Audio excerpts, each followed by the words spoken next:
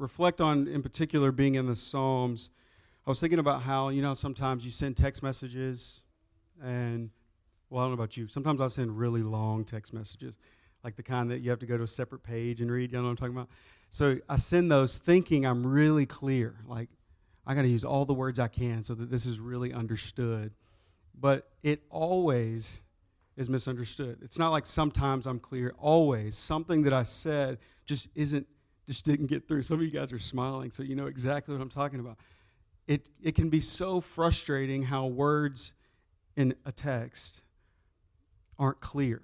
It can be really frustrating when you think you're clear, you think you communicated the right emotion, and somehow it's taken as some sort of slam on somebody, or it somehow is hurtful when there was no intention to be hurtful. I use text messages because social media is a little more of a hot topic, and I know that you understand the difficulty in communication on social media.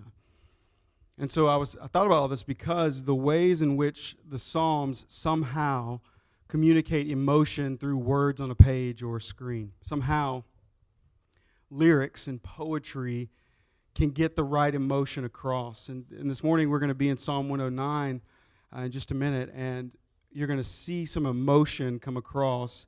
And sometimes the emotions are confusing, but I think they're important. All through Scripture we have so much knowledge, so much information, so much theology that we can keep in our minds and process and try to apply to life, and we end up with religion, living legalistic lives if we leave out the emotion of things. And so that's why we've emphasized emotion present in the book of Psalms. Human beings are emotional creatures, created in the image of an emotional God. So your feelings, if you've never heard this from a pastor before, please hear me say, your feelings matter. They have purpose. They're right and they're good. And it's right and good to express them. Now, sometimes they're rooted in your flesh. Sometimes they're coming from a sinful place. But even then, they have purpose. And so the Psalms are a biblical support for this. And I would go further and say if you deny emotions, even the so-called negative ones, the sadness, the jealousy, the anger, if you deny your emotions, then you aren't embracing who you are as a human being. If we deny our emotions, we miss out on understanding ourselves holistically.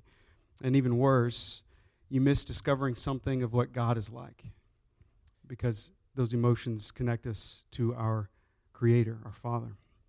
So this morning, let's feel, let's breathe it in, and let's let it out. And may God help us as we dig into what is one of the most difficult Psalms to understand, because the emotion is kind of shocking. So let's read it. As we go through this, it's kind of long. It's 31 verses, and I'm going to add a little commentary in there, so follow along so you'll know what's my words and what's the Word of God. And let's feel it together. To the choir master, a psalm of David. Be not silent, O God of my praise. So this is important. You could repeat this throughout. The cry is, the desperation is, be not silent. And it's addressed to God as a prayer. O God of my praise, be not silent. For the wicked and deceitful mouths are open against me, speaking against me with lying tongues. They encircle me with words of hate and attack me without cause. In return for my love, they accuse me, but I give myself to prayer. So not revenge. I'm not attacking them back, but I'm coming to you, God, in prayer. So they reward me evil for good and hatred for my love. So I want to identify specifically, these are words that he's being hurt by. They're not sticks and stones. Words are causing damage. And the feeling is betrayal. He's hurt. He's being given evil for what he gave that was good. For friendship, for love, for whatever it was. For his love, he received hatred. For his good, he received evil. So he feels betrayed, and there's some anger and some sadness. And so here's his response. 1 through 5 is the address, like, God, here's what I'm feeling. This is what people are doing to me. And here's his request, a prayer of judgment, starting in verse 6. Appoint a wicked man against him. So he's making it singular. He's pointing out the pack leader. Someone's leading this. He's surrounded. Think of like a pack of dogs, wild dogs attacking someone. There's an alpha male in there somewhere. He's pointing out the leader, and he's saying, appoint a wicked man against him. Let an accuser stand at his right hand. When he is tried, let him come forth guilty, because he is guilty. Let his prayer be counted as sin. So this is harsh. I want you to feel the weight of it. He's praying judgment on a human being. I don't know how much you have felt hurt by someone in your life, but it's a special kind of hurt to ask God to do these things, and it's about to get worse. Verse 8. May his days be few. May another take his office. As a side note, this is reference, this verse 8, may another take his office, is referenced in Acts chapter 1, verse 20, when the disciples are seeking to replace Judas, the betrayer. So it's relevant because it's pointing us somewhere else, but also Judas betrayed Jesus, just as David is feeling betrayed here. And also the disciples recognized this passage of Scripture enough. They were familiar enough with it to quote it in that moment. And that's significant because many commentators want to throw this out and say, well, this is an example of what not to do. Or there's something off about this, so let's just skip over it when we're preaching through the Psalms. There's something not right about this emotion. It feels wrong in a lot of ways, but the disciples recognize it enough to quote it and put it in context of replacing a betrayer. It's important. Verse 9.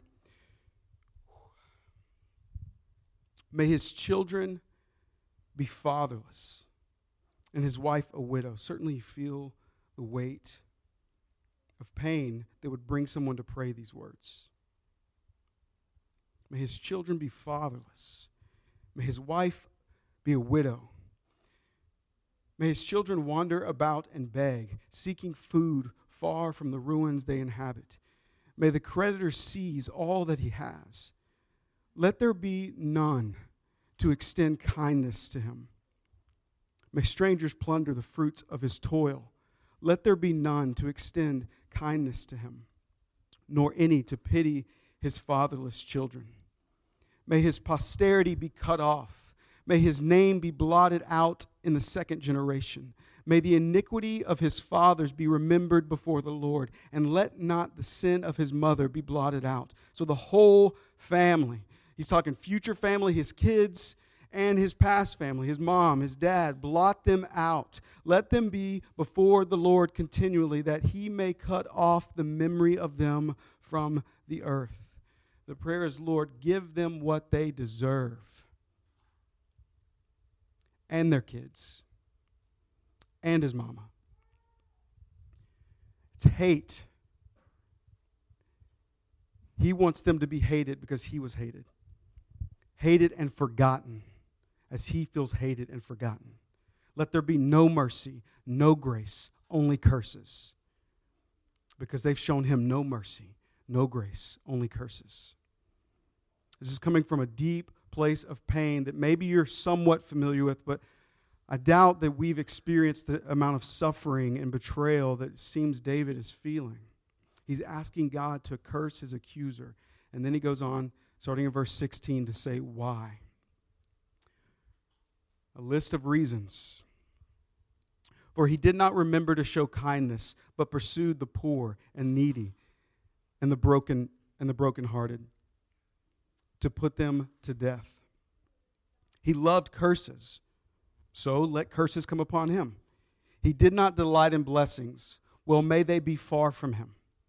He clothed himself with cursing as his coat. Well, then wear your coat of curses. May it soak into his body like water, like oil into his bones. May it be like a garment that is wrapped around him, like a belt that he puts on every day. May this be the reward of my accuser from the Lord, of those who speak evil against my life. Lord, judge them because they are against me, and because they are against me, they're against you. And then he requests grace and mercy for himself. Both bring glory to God. To condemn and pour out wrath on the wicked, and to bless the righteous. God hates sinners. Be reminded of that. God hates sinners, not just sin. Throughout the Psalms, we see clearly God hates workers of iniquity. God hates evildoers. God hates sinners. This is what they deserve. But for us, the children of God, verse 21, but you, O God, my Lord. So we're seeing the heart of the afflicted one. We're seeing his heart here. This is where he knows his position before God. Deal on my behalf for your name's sake. So for your glory. Because your steadfast love is good, deliver me. For I am poor and needy, and my heart is stricken within me. I am gone like a shadow at evening. I'm shaken off like a locust. There's humility in here, neediness. He's alone. He feels insignificant. He feels neglected. He feels forsaken. He's asking God for mercy. 24, my knees are weak through fasting. So either he can't eat or he won't eat. Either way, he's weak from it. My body has become gaunt with no fat. So the suffering has been going on for some time. I'm an object of scorn to my accusers. When they see me, they wag their heads. Help me. He's saying, help me. I feel like no one's helping me. Lord, my God, for your glory, help me. Save me according to your steadfast love.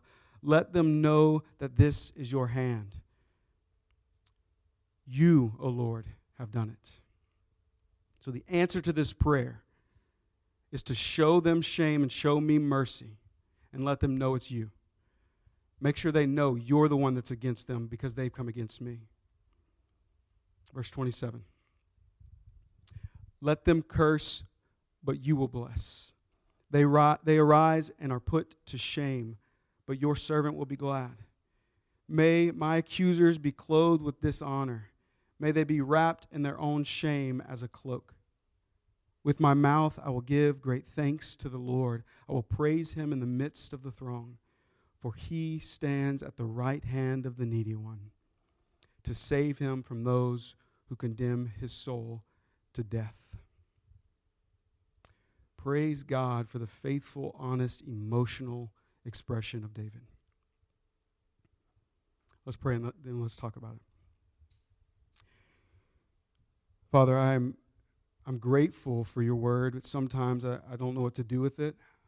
Sometimes I don't really take the time to consider it, if I'm honest. Things that confuse me or things that seem off to me, I just look over. So I pray that as we have read through your word, that it would not be void, but that you would pierce us, that you would reach deep into the depths of our souls, that we would come to know who we are and know who you are by your word. I praise you for King David. Thousands of years ago, before any of us knew we would read these words, or he wrote them as a cry to you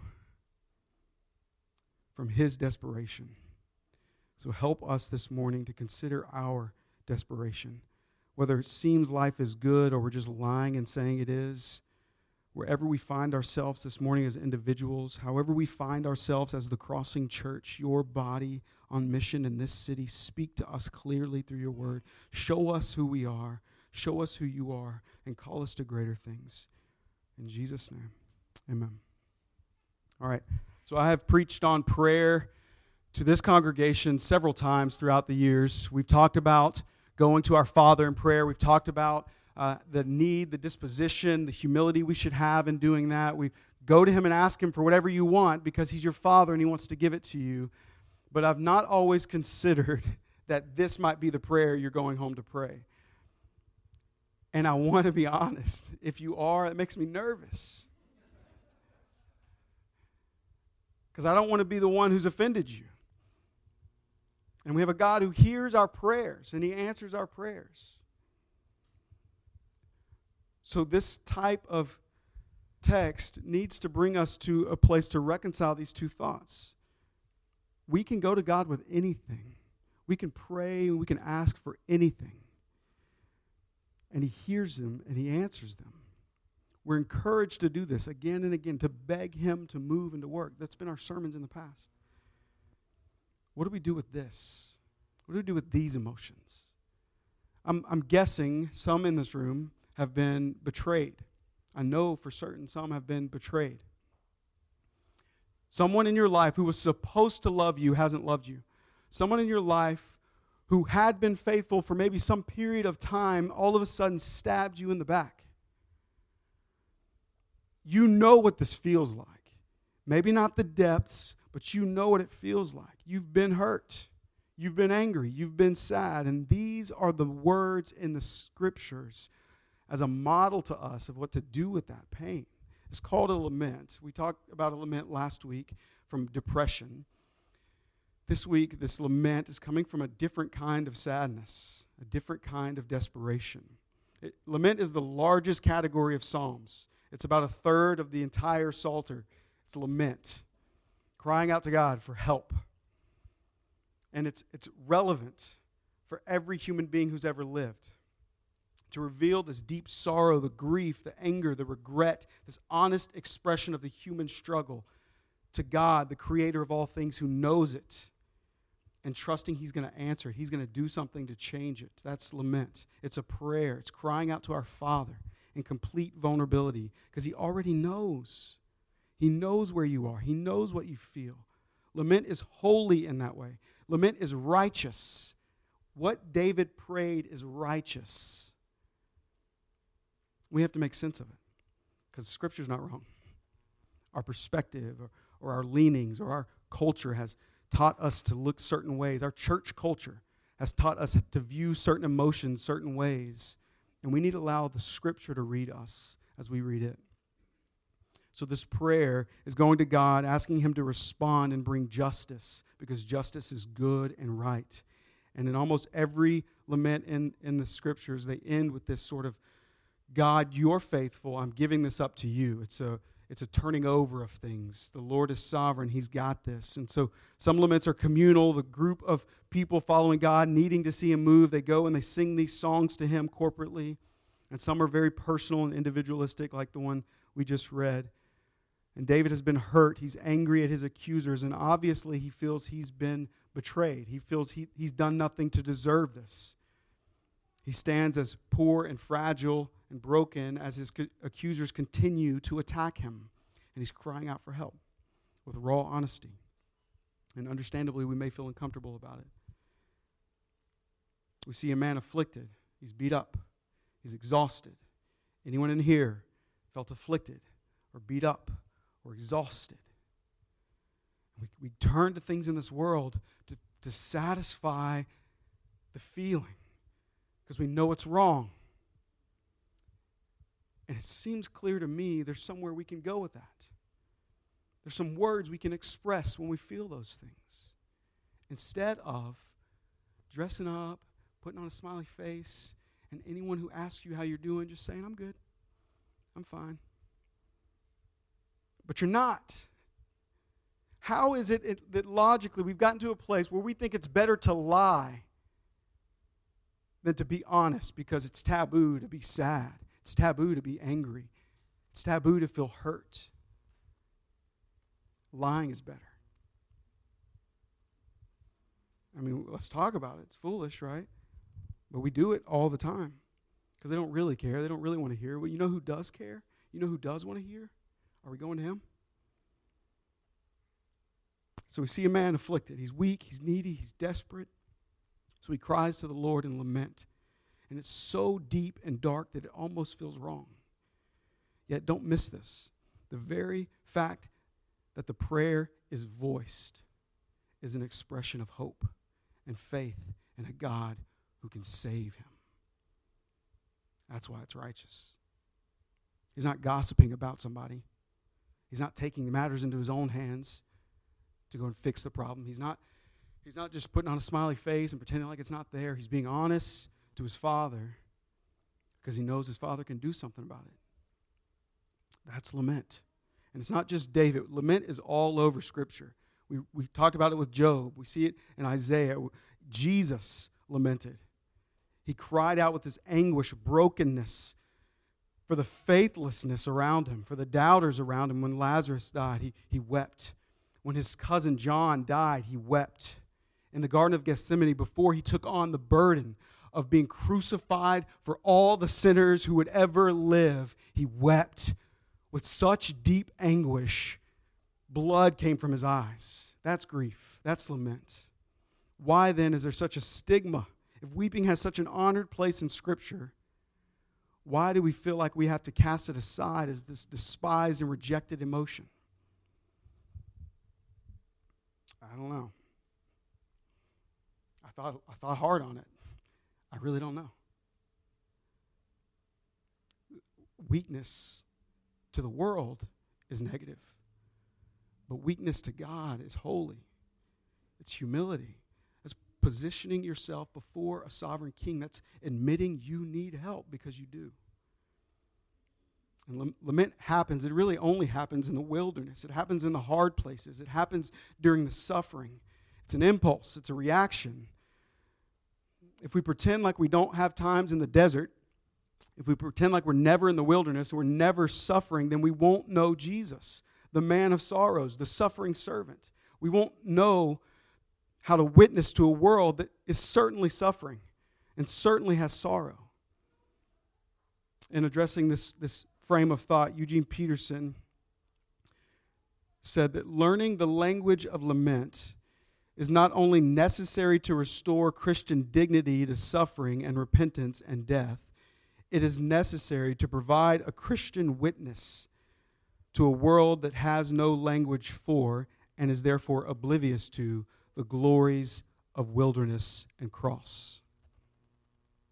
I love this because it's implying, in fact, it's saying, lament is a language. It's a God-given language to express the hopelessness, the depths of our sin.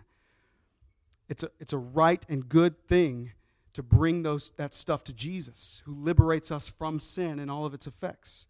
It seems to me that if you don't lament or you can't lament, you may not understand the depths of your sin. You may not see the effects of sin around you in the world. You don't feel the weight of responsibility for the brokenness if you won't or can't lament. God uses that suffering to bring glorious things about, and we're resisting that when we refuse to weep. Or maybe we just don't trust God has a plan and a purpose for it. Either way, lament should be an automatic expression of our faith. If you have faith, when suffering comes, when you're in the desert, when you're in the wilderness, when you see the effects of sin, you cry out. You lament. It's praising the only one who can right the wrongs. So think of it like this. If there is no worship unless there's wilderness. There's no deliverance unless there's captivity. There's no vindication unless there's accusation. There's no resurrection unless there's death. And if we aim to be a church on mission, which we do, gospel-centered missional communities, for the sake of the mission, we must learn the language of lament. How can we speak to the suffering of the world if we don't know the language? How can we allow the people who are in the margins suffering into our spaces and into our ears as they tell their stories? How can we allow them into our hearts if we can't understand them? So we too need to lament the brokenness. It's an interesting thought to me. The moment we come out of the womb, the moment we enter the world, what do? We cry. And a good mother, being the good mother she is, what does she do? Stop crying. They're there. Calm down. Rocking, soothing, feeding, changing, swaddling. Dad's right along there. Just, are you cold? Are you hungry? You got poop? Just stop crying, stop crying, stop crying. Don't cry, don't cry. They're there. Now, I'm not advocating or promoting neglect or baby wise, but perhaps it'd be good for us to learn the language of lament sooner rather than later. Maybe we should cry. Every time Titus is upset about something, which happens a lot, he's a very passionate kid. When he cries, or when he's angry, Sometimes, I say every time, sometimes I'm like, stop, please, just stop. But when God's grace is working, I say, amen, it's okay to be sad. It's okay to be angry. Because no one ever told me that. It's okay. If you need to hear it today, hear me say it. It's okay to be angry. It's okay to be sad. It's good. It's by God's design that you would feel. And I don't know if you noticed, the world has a lot of reasons for us to cry. And according to Scripture, we have a Father who is moved by those tears. And David gives us many examples of it. So when you know him and when you are known by him, you pour out that hurt. You pour out that fear. You pour out your disappointment, your temptation, your anger. Let him know what you're feeling. And be confident he hears you and he has what you need. He takes it from you and he does something with it. It has purpose. And then and only then are you free to obey. Think of the command, love your enemy. How in the world do I love my enemy? Sure, when we just read over, we're like, yes, I'll do that one. I'll do that one. Love your enemy. But when your enemy's in your face, cussing you out, spitting on you, kicking you when you're down, do you love them? How in the world could you ever bring yourself to love someone who wants to kill you and destroy you? How can you love someone who hates your kids? How can you love someone who wishes the worst for you? There's only one way. You empty yourself of that hate. You empty yourself by lament. You pour yourself out to God. Make room for the love by pouring it out to him, and then you let it go. Then it's not yours to carry. You don't have to seek the vengeance. Revenge is not yours. It belongs to the Lord. So when you give it to him, you trust he can do better things with it than you ever could in your hands. And then you're free to love. And we know David did this. He had opportunities. We don't know who he wrote this about in particular, but he had opportunities to take things into his own hands. He could have killed Saul a couple times. He could have done that. His main accuser, who really was like a stepdad to him, who turned on him. Saul threw spears at David, and he could have killed him. But somehow he found the means to love his enemy. And I believe it's because David knew how to lament. And so I don't need to teach you how. I think it's in you. I want to assure you this morning that you are free to do it. You can. Verse 1 said, "Be not silent, O God of my praise." This "be not silent" is a cry because it seems like God's silent. So maybe you feel like God has been silent in the midst of your suffering, and when you felt betrayed or hurt, maybe it seems like God's not even paying attention, and the footprints in the sand poem just ain't getting you through it. Like, I need to see you now, God. I need you to hear me. I need you to do something. Show me you're listening. Be real to me right now, because it doesn't feel like you're real. The emotions are real. I feel crushed by them. I'm starving for attention. God, give it to me. Show me that you're hearing me. Show me that you're listening. Be my vengeance so that I'm not tempted to take these things into my own hands. Let that stuff out. And I'll tell you why. Because if you bury stuff, it's guaranteed it's coming out. So let it out to God before it comes out on its own. It's going to find its way out, and you need to be healed by it. Or you healed by God from it. And I think that it's no coincidence when we talk about salvation, it's not just in your mind. It's not just theological concepts. It's a change of who you are. It's your soul being changed. In the New Testament, the term we use in the Greek, or I didn't use it, whoever wrote the New Testament, the term used that's often translated saved. I always debate, like, do I need to say the Greek word or not? Sozo is the word. It's often translated saved, can be translated healed. In fact, it has this holistic thing about it. A couple times in the New Testament, it is translated healed when Jesus heals those who have infirmities. But it's often translated saved. We're saved. But I think in context, we determine which, but really it should be holistic always. I think it's applicable in every way. And so in our understanding of salvation, it needs to have wrapped up in it this healing. We've been rescued. We've been made whole. It's a work in progress, but it's guaranteed. All of you is made whole. So how is your soul? Needs to be the question. Not just how are you? How's your soul? Because you have a plan for your mind, right? Your daily devotion, your learning. You have a plan for your mind. You have a plan for your behavior. Some of it's legalistic, but you're working your way through that. You're figuring out, how do I behave rightly? But do you have a plan for your soul? How is your soul? We use a phrase often, hurt people hurt people. Kind of a good phrase, I guess. It can be confusing because then you have to explain what it means. Hurt people hurt people. We know this. And the way we often use it is so we can relate. We can sympathize. That person's hurting me because they're hurt. And I think sometimes we use it as a reason to not lament. You know, they don't really mean it. They're hurt, so they're hurting me.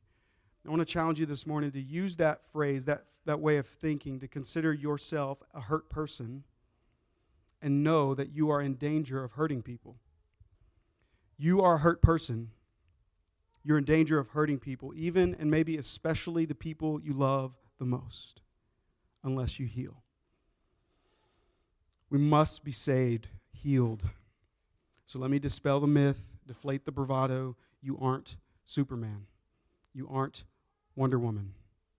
That's what Jesus did, what he did, because you can't. It's in your vulnerability and your weakness that power is known. The power of God is known when you're vulnerable, when you're weak, not when you have your chest puffed up and you're like, I'm all right, you're cleaning the tears off, I wasn't crying, dust in my eye. It's when you admit you're weak that God's powerful. So for your good and for the glory of God, you need to cry. Cry out for rescue, cry out for justice, cry out for hope, lament. In psychology, I studied psychology in my undergrad, and an introduction to psychology, so anyone who took that class may know the story of Kitty, this lady in New York City, 1964, Kitty, her last name's French, I'm going to pronounce it though, Genovese. Sounded good, you don't know. Kitty Genovese. Now that we laughed, it's kind of a sad story. Kitty was assaulted on her way home from work one evening. It was dark already in New York. There's apartment complexes all around her, and in the streets, in the midst of it, she was assaulted from behind, stabbed in the back, and robbed.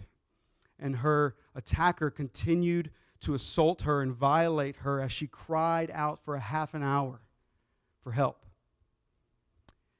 The New York Times reported in one article that at one point somebody opened their window and yelled, "Leave that woman alone." And lights began to come on, so the attacker left, and she struggled to make her way to her feet, but no one came down. So the attacker returned, and he killed her. The New York Times released several articles following this as almost a psychological autopsy of society shirking its responsibility for one another. Just kind of like, I tried from up here, I tried. And it opened up a lot, like that's why it's in psychology books, because it opened up a lot of discussion for what really happened.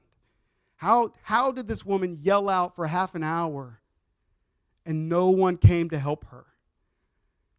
And psychologists created this terminology, the theory of diffusion of responsibility, where if you know a lot of people hear it, you kind of just defer it to someone else. Someone's going to take care of it. Someone's going to help her. I don't have to. I don't believe these people were evil, but they were afraid.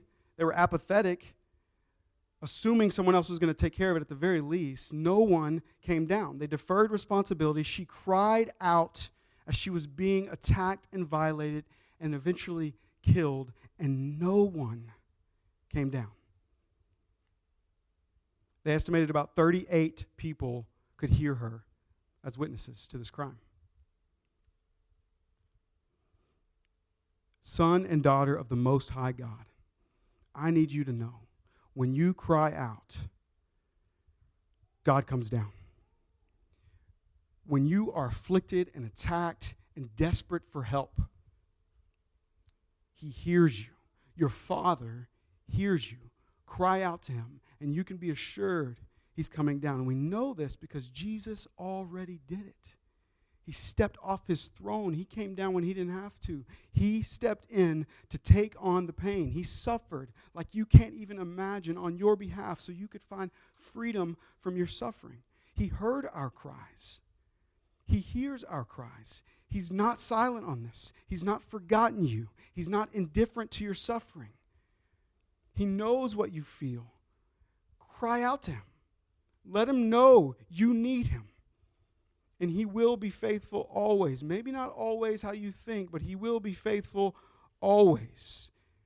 So Jesus came down. He gave up his life that we might be saved, that we might be healed, and he rose victorious over sin and death. And then Psalm 109 began with this complaint of betrayal. Well, consider Jesus alone on the cross, feeling forsaken, even by his Father. God was being silent. He was encircled by accusers who were speaking against him, just as David was. He felt the lying and the mocking about him and his integrity and who he was, betrayed. His disciples, his closest friends, they ran.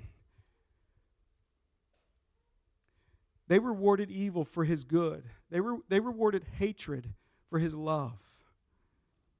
To be clear, our sins mocked him on that cross. Our pursuit of evil shouts lies about God's goodness. We're the reason the nails were in his hands and the nails were in his feet. It's us in that crowd that day.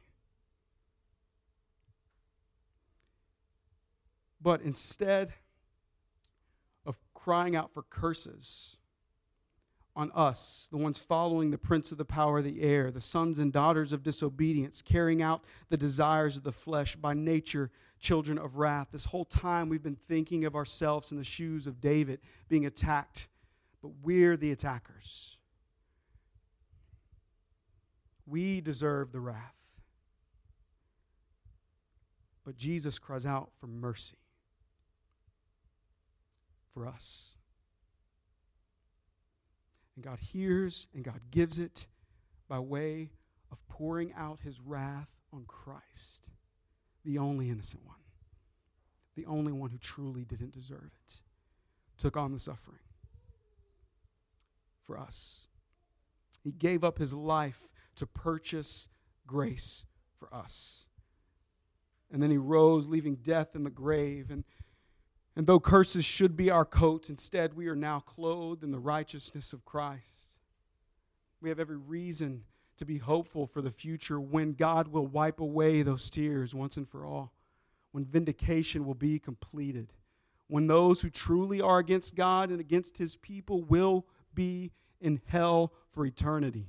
He'll lock them up with Satan and all the demons while we enjoy Jesus forever. But the suffering is still present, so the lament must continue. And verse 31 gives us hope. He stands at the right hand of the needy one to save him from those who condemn his soul to death. So tell him you need him. Lament. Let's pray. Father, I thank you for your word. I thank you for how you so clearly speak to our hearts and to our souls through it. I pray for your help this morning, as maybe this was not the easiest thing to hear, or maybe the application isn't very clear. Sure, we're to lament, but God, how do we do it? What do we say? Help us. If not here in this room today, God, when we're alone with you, help us to grieve the loss, to lament the hurt, to cry out to our Father as your children, free to do so, expressing all the depths of who we are, coming to know ourselves better, and you, the Savior who heals. Praise you, Jesus.